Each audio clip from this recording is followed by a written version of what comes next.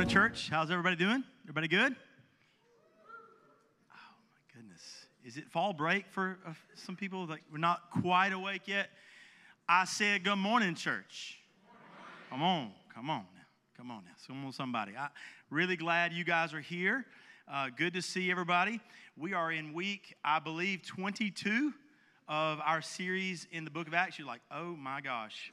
So if this is your first time, you're like, I'm not going to know what to talk about. Don't worry. This is a series, but it's also a standalone in its own way. So we'll pick you up to speed. So if you know anything about the book of Acts, it's the first book not a gospel in the New Testament, Matthew, Mark, Luke, John, and then the book of Acts. And what it is, it's the story of the expansion and the growth of the early church, the baby church, right? The baby Christian, not the church on this corner, but the Christian church, right? So Jesus has died and resurrected and ascended to heaven, and his followers, his disciples, have been dispersed all over the globe, but really all over that part of the world.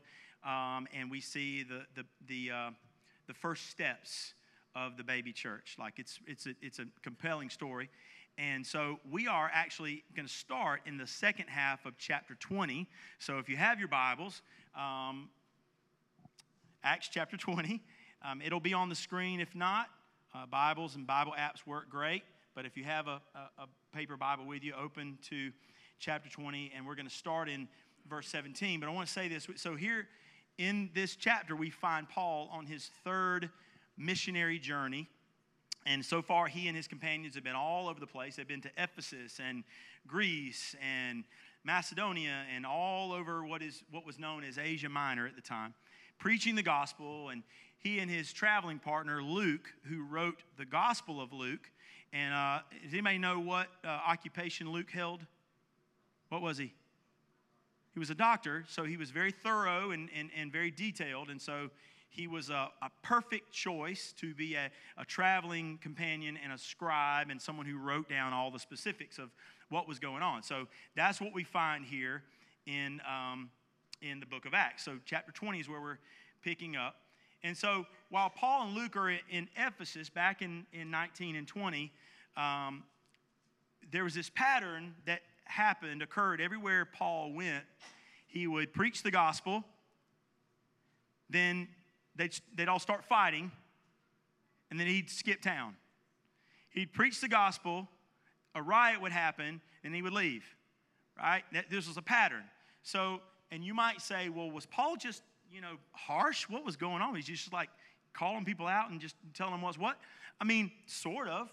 But I'll say this. Anytime the true, full gospel is preached, folks, what happens? It is a dividing line, right? And all the details of the gospel, which is good news, but if all the details are preached, I mean, we are dead and without hope in our sin apart from Christ. And unless Jesus intervened, we were without hope. We just sang about that. So Jesus, there was this gap, this chasm that could not be crossed by us to get to God. And so what God does is he sends Jesus to bridge the gap so that we can now have a relationship with the living God, be in right relationship with, if we put our trust in Jesus Christ and what he has done on that cross, not what we have done or could ever do. Amen? So there is in a very short summation is kind of the full gospel. If we put our trust in Christ, we'll be resurrected as well. So, but the first part is the part that stings. It's a call to repentance. It's a call to repentance. Without the realization that you and I are without hope on our own, there can be no repentance. Amen? There cannot be a true turning to Christ. If you don't have need for a Savior, you're not going to call on a Savior, right? So there must be that. So anytime the gospel, the full gospel, is preached, there will be some tension. There will be some tension. There must be. And so imagine hearing this message. You've heard it all your life, mostly. But imagine hearing this for the first time and you are of another faith or religion or background, and you hear this for the very first time, it's going to set some people off. So there was this pattern of preaching, riot, skip town before he got captured or beaten or all this stuff. And he did endure his own share of hardship for sure, as we're going to see in a minute.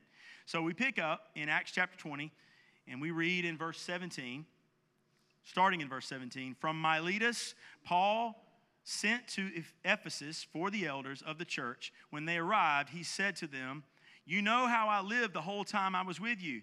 From the first day I came into the province of Asia, I served the Lord with great humility and with tears, in the midst of severe testing by the plots of my Jewish opponents.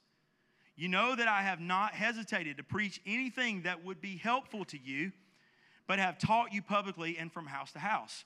I have declared to both Jews and Greeks that they must turn to God in repentance and have faith in our Lord Jesus. And now, compelled by the Spirit, I'm going to Jerusalem, not knowing what will happen to me there. I only know that in every city, the Holy Spirit warns me that prison and hardships are facing me. However, I consider my life worth nothing to me. My only aim is to finish the race and complete the task the Lord Jesus has given me, the task of testifying to the good news of God's grace." Wow. Listen, first and foremost, I want you to hear Paul's heart. Right? This is super important to hear the heart of Paul. Like, he's saying my life is worth nothing. How often do I say that? Never. Almost never. Do I wake up in the morning and say, you know what? My life is worth nothing compared to the good news of the gospel. Right? So you hear his humility, hear his direction, right? It's pretty straightforward. He knows who he is. He knows who he's not. He says, my life is worth nothing to me, and I'm going to preach the gospel and do what God's called me to do, and that's the only thing that matters. Not how much I have in my bank account, not my social standing, not how many people like me or, even dislike me. Really, all that matters is the gospel. So let's all stop and take note of that for a second before we move on. That's the template that every believer should model their lives after. Amen? And you may say, well, that was Paul. That's lofty. He was PhD level Christian, right? I can never live up to that. The truth is, anyone and everyone can and should take that posture. It sounds daunting, but we'll go through this. So Paul is saying, I'm compelled by the Spirit to go to Jerusalem. Compelled, that's a really strong word. The Greek interpretation of that, the original Greek word is so strong. It's like magnetized. I'm drawn, and nothing can stop the draw, the pulling that I have in my heart to Jerusalem. Nothing can stop it. He says, I'm compelled. I'm going. I know that bad stuff's awaiting me, but I'm going anyway. I have to go. Then in verses 25 through 31, there's a warning to the church about wolves among the flock, and be good stewards of the church, and be good teachers and leadership, and be shepherds of the church and all that. We're going to skip that part for the sake of time, but we're going to skip down to verse 32, which says, now I commit you to God and to the word of his grace, which can build you up and give you an inheritance among all those who are sanctified. I have not coveted anyone's silver or gold or clothing. You yourselves know that these hands of mine have supplied my own needs and the needs of my companions. So again, a call to humility here. He's saying, look, I have nothing. I have nothing. All I have is I am armed with the gospel. That's all I've got. A penny to my name, right? But God is taking care of me. Does that make sense? In verse 35, he says, in everything I did, I showed you that by this kind of hard work, we must help the weak, remembering the words of the Lord Jesus himself, it is blessed and more blessed to give than receive. Of course, we've all heard that. mainly around Christmas time. By the way, this is the only place in Scripture that is quoted. If you have a red letter Bible, it's in red. These are the words of Jesus, but you won't find this in the Gospels. He is quoting what Jesus said. Of course, Jesus said a lot of things that probably weren't written down and recorded that we don't have. Of course, that makes perfect sense, correct? But he's quoting Jesus. He said, "It is more blessed to give than receive." And he's saying, in this context, he's saying, I give my life. I give my life. I don't ask for anything in return. I've got all I need. I give my life. It is more blessed to give than receive. He's not talking about a gift under the tree at Christmas time. He's saying, my life, I give my life. So when Paul had finished speaking, verse 36, he knelt down with all of them and prayed. They all wept as they embraced him and kissed him. What grieved them the most was his statement that they would never see his face again. Then they accompanied him to the ship. Okay, so this was the last time they were going to lay eyes on Paul in this life. So imagine this. It's pretty emotional. He'd been with them for a long, long time. Some of them he'd been with for a couple of years, right? He was in Ephesus for a couple of years. So imagine knowing this is the last time you're going to see someone. Now, some of you have experienced this, maybe with a loved one. Maybe you were fortunate enough and blessed enough to be at someone's bedside as they drew their final breath. And they were lucid enough for you to be able to say goodbye and for them to say goodbye to you. Now, I don't want to bring up any memories, but I actually partially do, because I want you to get the sense of how heavy this was. And this went on everywhere Paul went. There was a time in Paul's life where he knew this was the last time, every stop he made, this was the last time he was going to see these people, because he had a destiny to suffer, much like the Lord Jesus. He had a date with suffering and death for the cause of the gospel. And he knew it. He didn't know how. He says he doesn't know the particulars, but he knows what's awaiting him. Does that make sense? So here we find Paul resolute. It's pretty stunning, but they're all emotional and they're saying their goodbyes here. So now we're going to jump over to the beginning of chapter 21. I want you to flip over there with me, and then we pick up this story here.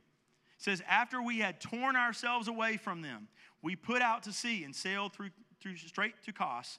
The next day we went to Rhodes, and from there to Patara. We found a ship, crossed over to Phoenicia, went on board and set sail.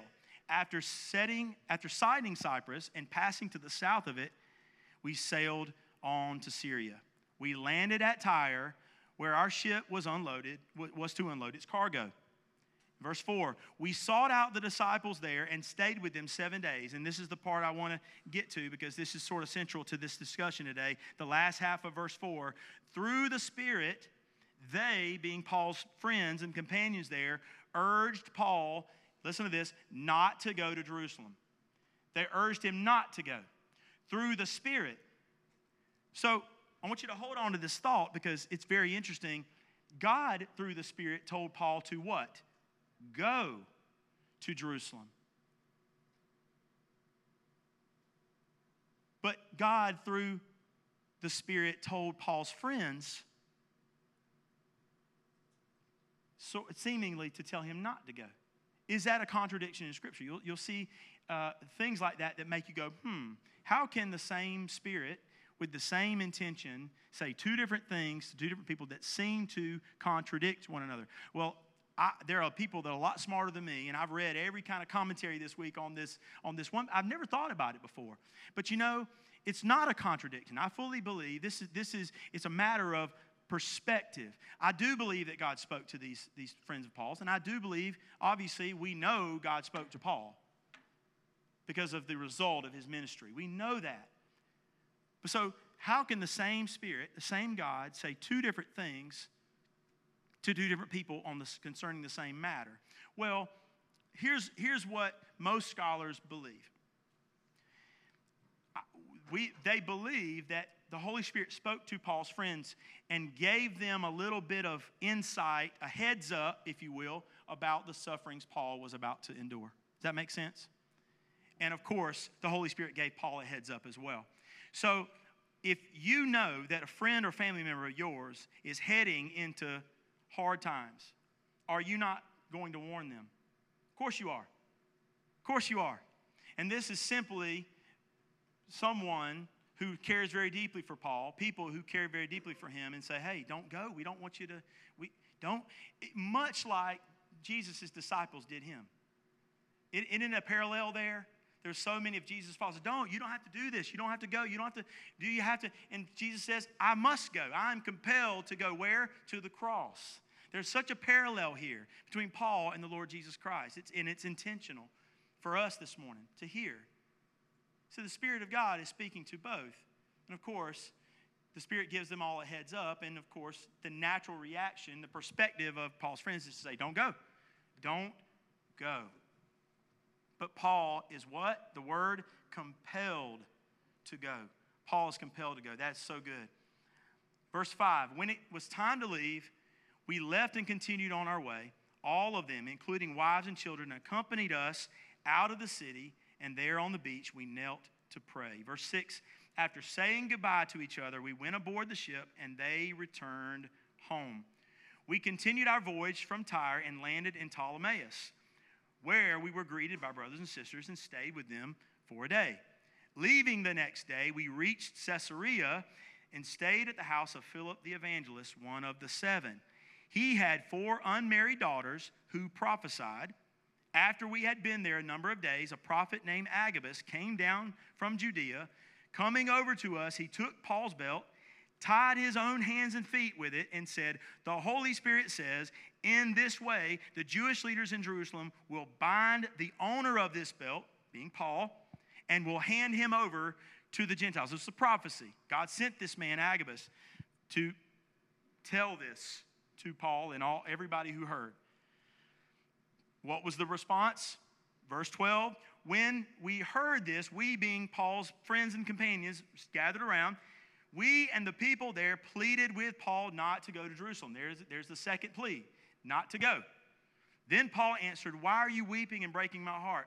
I am ready not only to be bound, but also to die in Jerusalem for the name of the Lord Jesus. Verse 14, when he would not be dissuaded, meaning when they could not change his mind, we gave up and said, the Lord's will be done. Isn't that beautiful?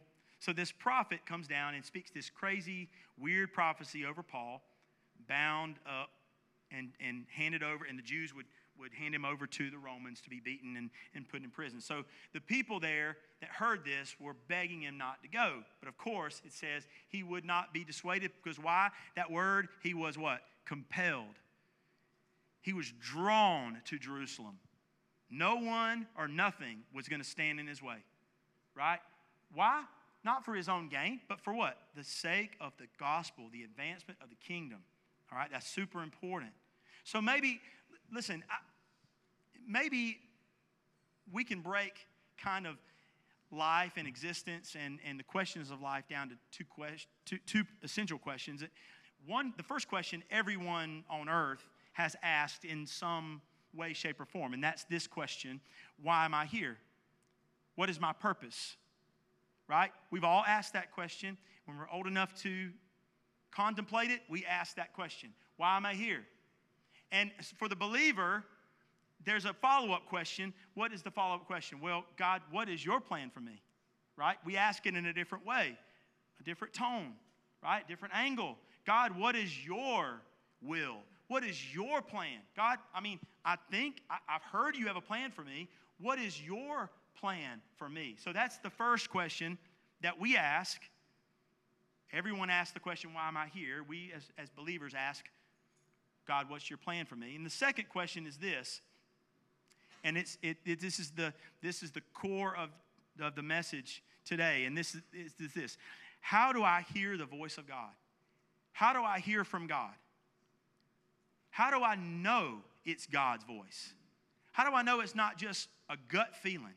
How do I know it's not just the mood I'm in? How do I know if it's not just good advice from a trusted friend? How do I know it's God? Right? We've all asked that question. If you have trusted in Christ, there's been a time in your life where you ask, How? I'm told I'm supposed to be able to hear from God. But how? How? How do we know that we have heard from God? See, hearing God's voice to most Christians is a lofty, mysterious, daunting thing. To most Christians, we've just literally just put that in a whole nother PhD level category that we're just not going to reach on this side of eternity. That's not true. That's not true. If you are a believer in the Lord Jesus Christ, you've put your faith in Him, God is speaking, and He wants to make Himself known through His voice. God wants you to hear Him. Why would God be hiding? God is not hiding. God is not trying to be subversive. God is not trying to be unnecessarily mysterious, although He is mysterious by nature. God is not trying to make it hard for you to hear Him. Does that make sense?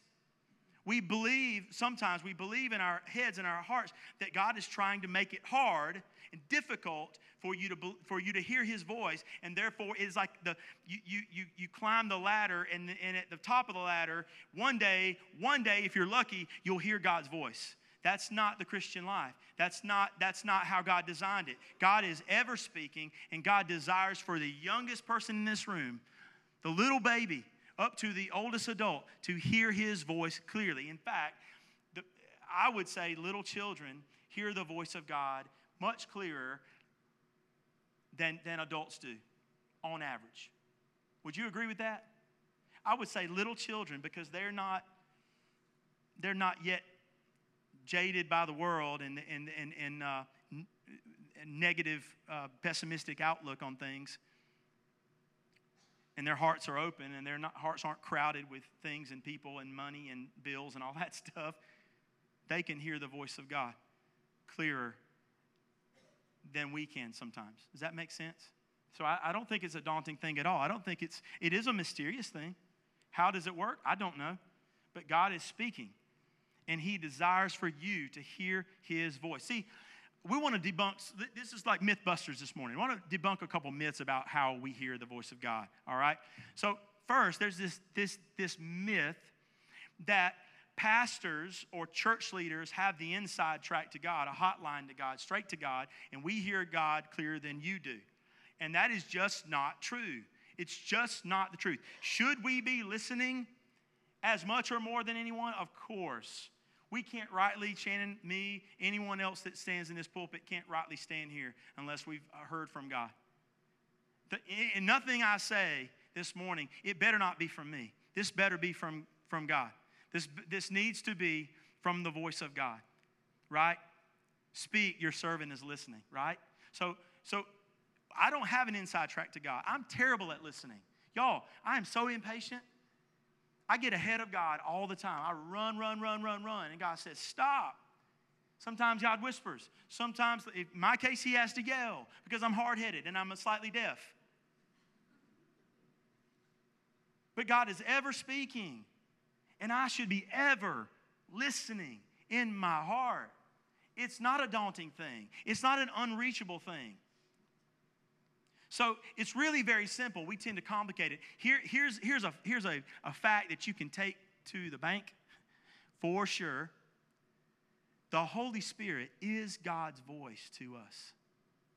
The Holy Spirit is God's voice to us. And if you know Jesus as your Savior, the Holy Spirit is here, is in your heart. So He doesn't have to whisper from way out yonder. He can whisper right here.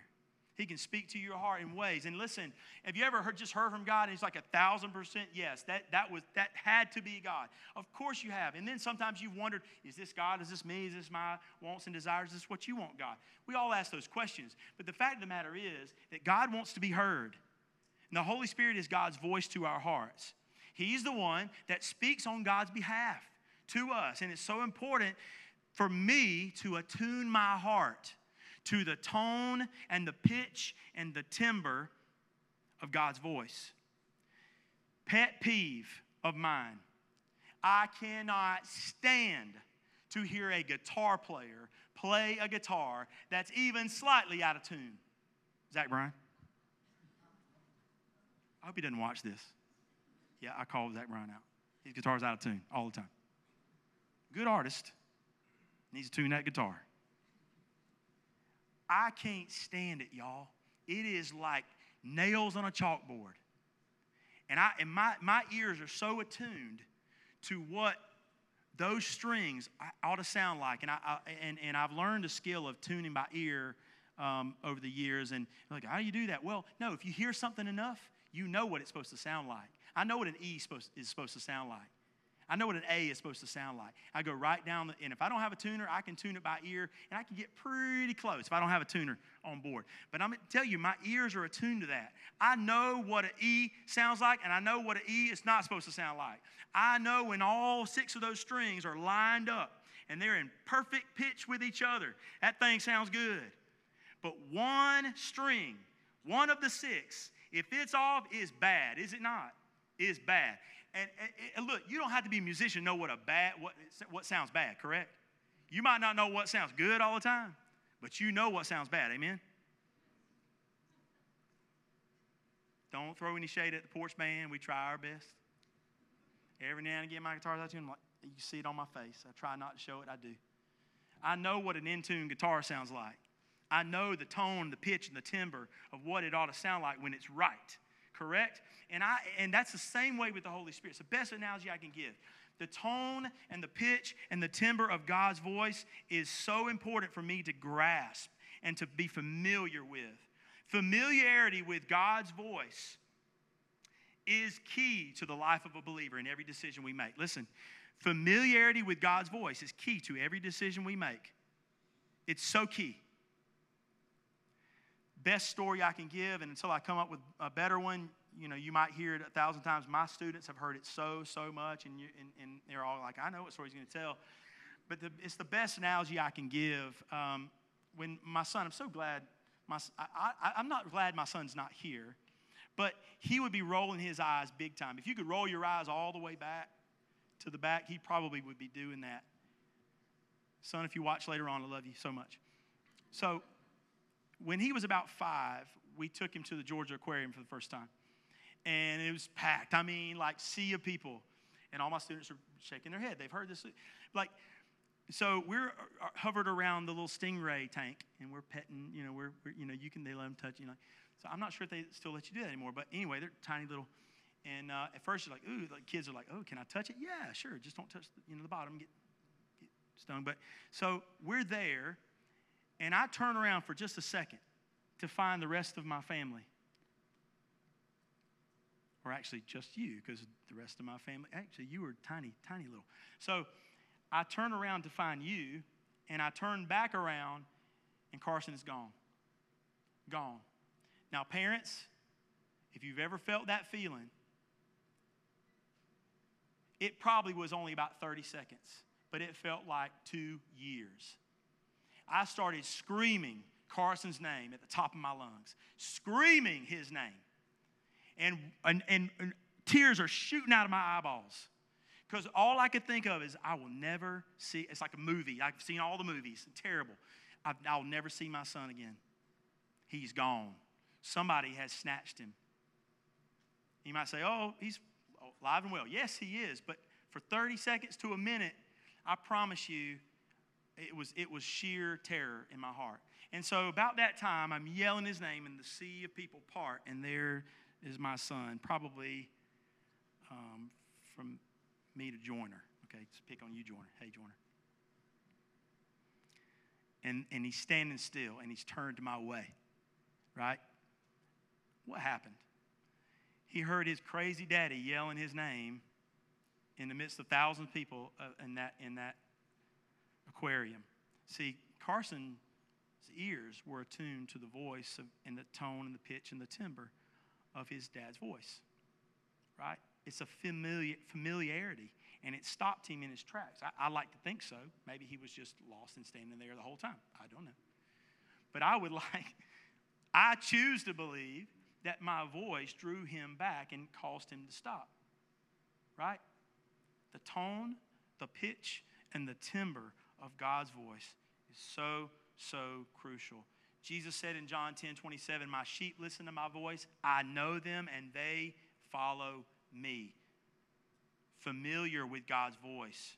So there are three primary ways that we're going to touch on this morning that I believe we hear the voice of God. All right? So if you're a note taker, this is for you. The first and foremost way that we hear the voice of God,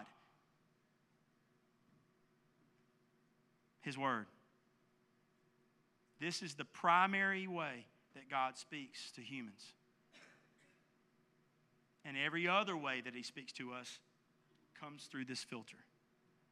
This is God's primary voice to His people. This.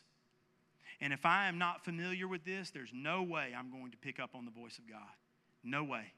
There is impossible for me to know the will of God and His plan and direction for my life if I don't know this. And I can say, this makes me uncomfortable sometimes, and I don't know if I agree with this, but it is the Word of God. My opinion of this does not matter. My social slant on this does not matter. It is the Word. It is the infallible, inerrant Word of God. It is truth for life. It is the voice of God. And if I'm not at least endeavoring to dig in here, to read, to meditate, to ask God what it means for my life, how in the world am I ever going to hear God's voice? How? It's impossible, folks. It's impossible. The Word, that's the first way. Number two, those little Holy Spirit whispers. Those little Holy Spirit whispers, which can come from Scripture. It can just be a nudge. You ever had a nudge? You know, I grew up Baptist, so good old Baptists would say unction. You ever had a Holy Spirit unction before? Best example I can give, and I know I'm propping my family up. I know my family, but I will say, if anyone who knows my wife knows that she gets these Holy Spirit whispers all the time, and they come in the form of, I should text this person, or I should call this person. I should check on this person.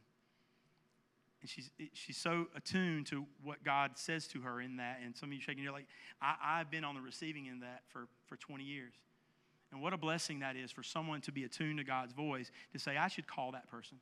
It's happened to you. Whether you listened and followed through is on me to do that. But like, those are one of those Holy Spirit whispers. You should call that person. You should check on that person. That's just a good example. That's another way that maybe God speaks. All through the Holy Spirit, by the way. All through the Spirit. And the last one is through others. Through others, right? God will send people into your life, look, that will speak truth. But remember, that truth is always filtered through the Word of God. If it contradicts the Word of God, it's not from God. It's not from God. So the Word, those little Holy Spirit, that little unction, whispers, whatever you want to call it, and then the wisdom of others, right? Now remember, not every voice is the voice of God speaking to you through a person. Good advice is not necessarily a word from God. You understand? Does that make sense? I cannot pass a good word off from something automatically from God. I've been given some good advice before. It wasn't God's advice to me. I've been given good direction. It wasn't God's direction for my life.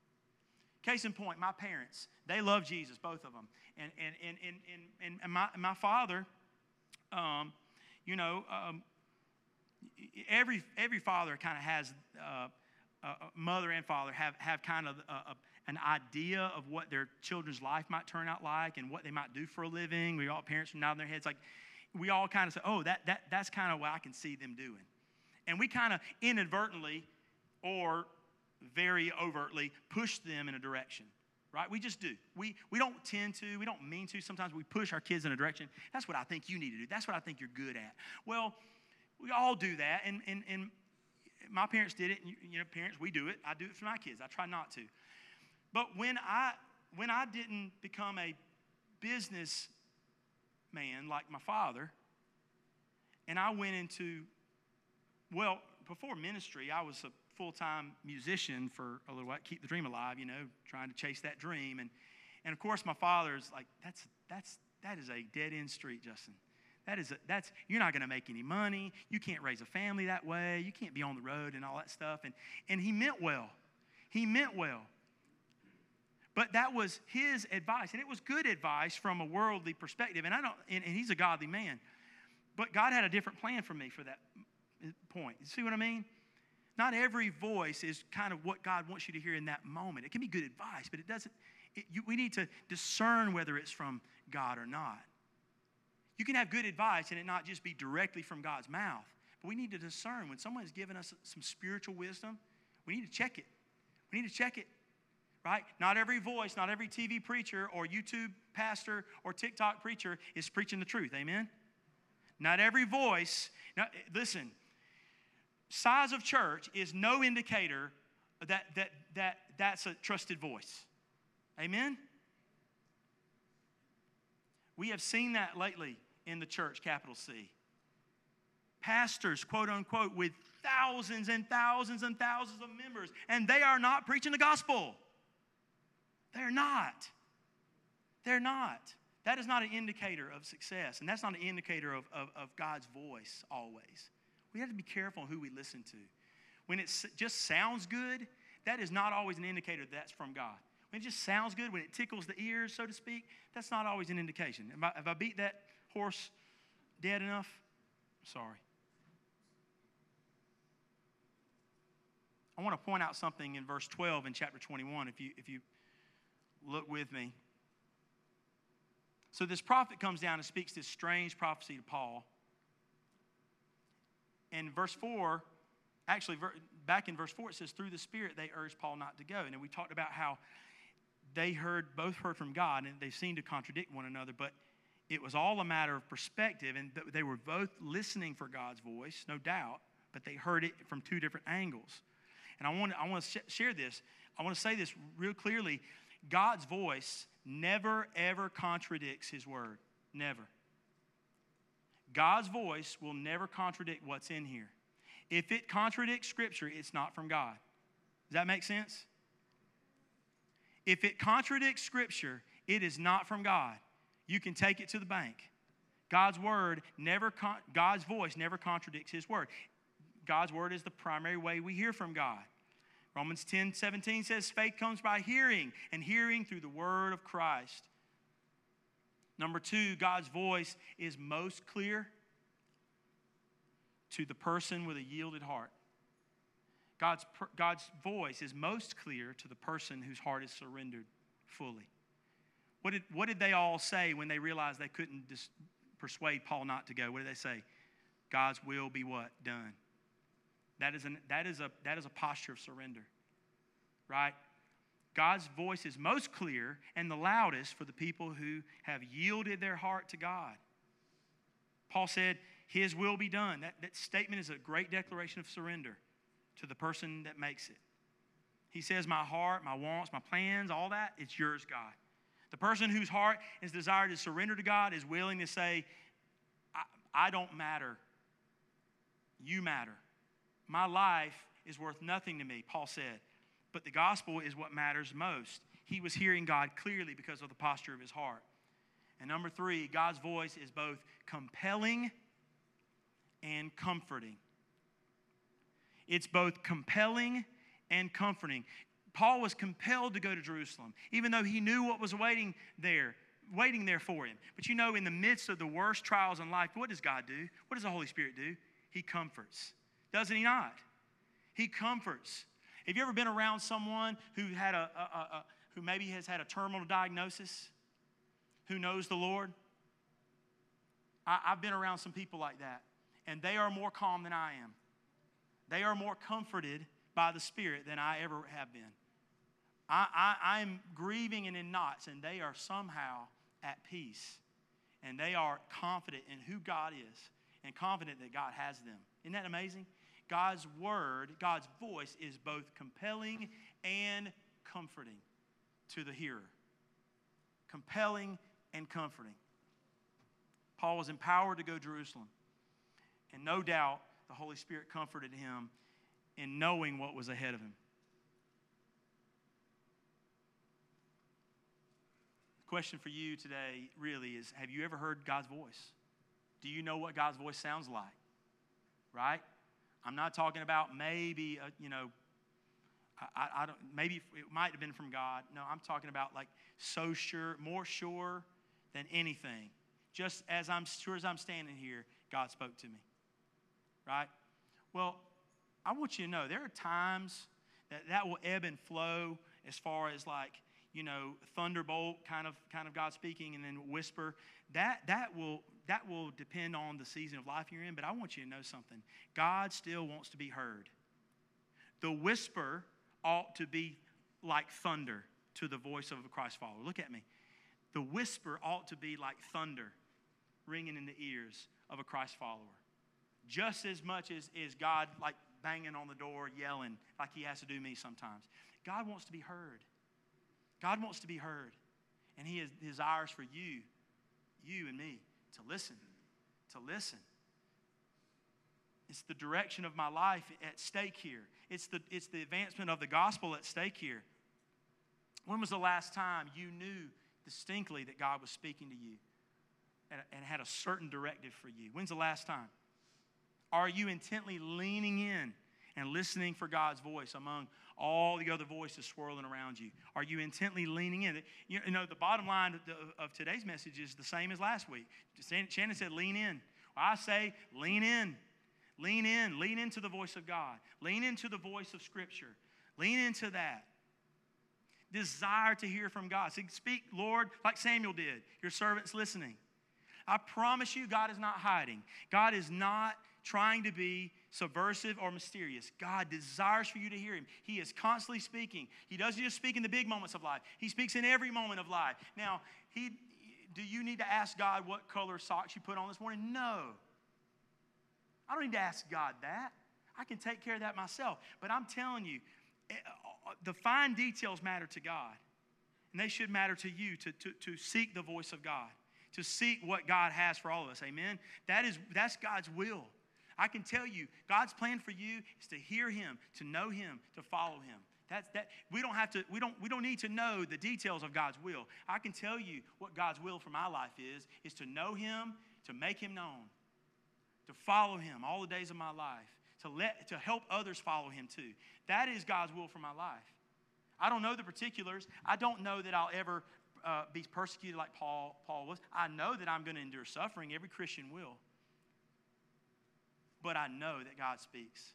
And I want to attune my heart to the pitch and the tone and the timbre of Father God. So that I can know when God is speaking for sure.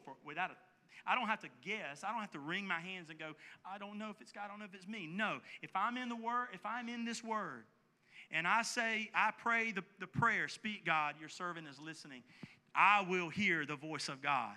So will you. So will you. So will you.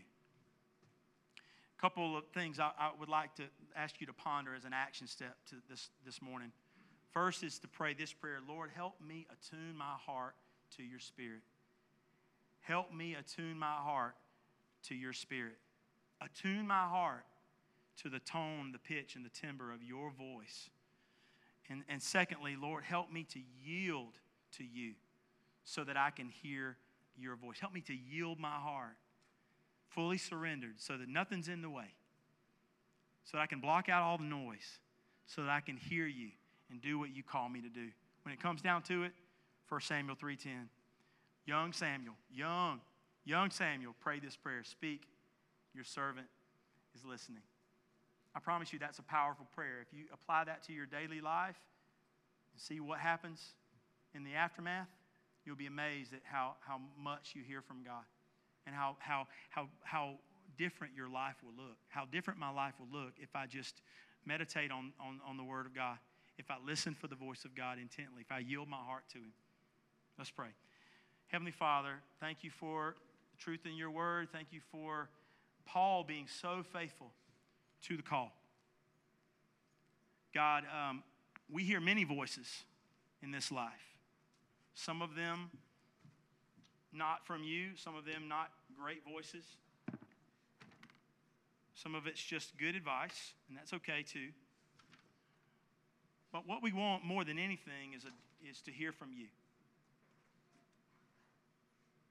What we want more than anything is to hear what you desire for us, your direction, your purpose, plan for our life. Thank you for the example Paul set for us. He was going to be compelled to go where you sent him, to do what you asked him to do. Father, thank you so much for your Spirit. Holy Spirit, thank you for the working in our lives. Thank you for speaking to us. Thank you for speaking on God's behalf to our hearts. So, Father, I pray for the next few moments before we say amen, that you would just speak to us, that we are listening. And maybe for some of us, it's been a long time, or maybe never, since we heard God's voice.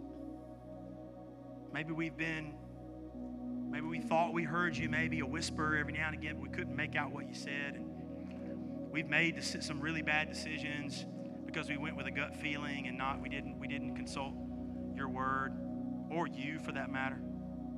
Maybe we carry the scars from living life under our own terms and calling it Christianity. Maybe we impulsively do things and we think we are doing what you desire for us, but we're not immersed in your word, your precious word. God, forgive us of that. Pray that we would hear your voice clearer today than we ever have. God, in the coming days and weeks and years of our lives, God, that we would attune our hearts to the tone, the pitch, the timbre, the characteristics of your voice. Because your voice is a compelling voice, but it is a comforting, soothing voice as well. It is an empowering voice. Sometimes it booms and thunders. Sometimes it's a whisper. But it is always graceful. It is always ever inviting and loving. So pray that we would respond right now. Holy Spirit, do what we could not do in this moment. In your name we pray.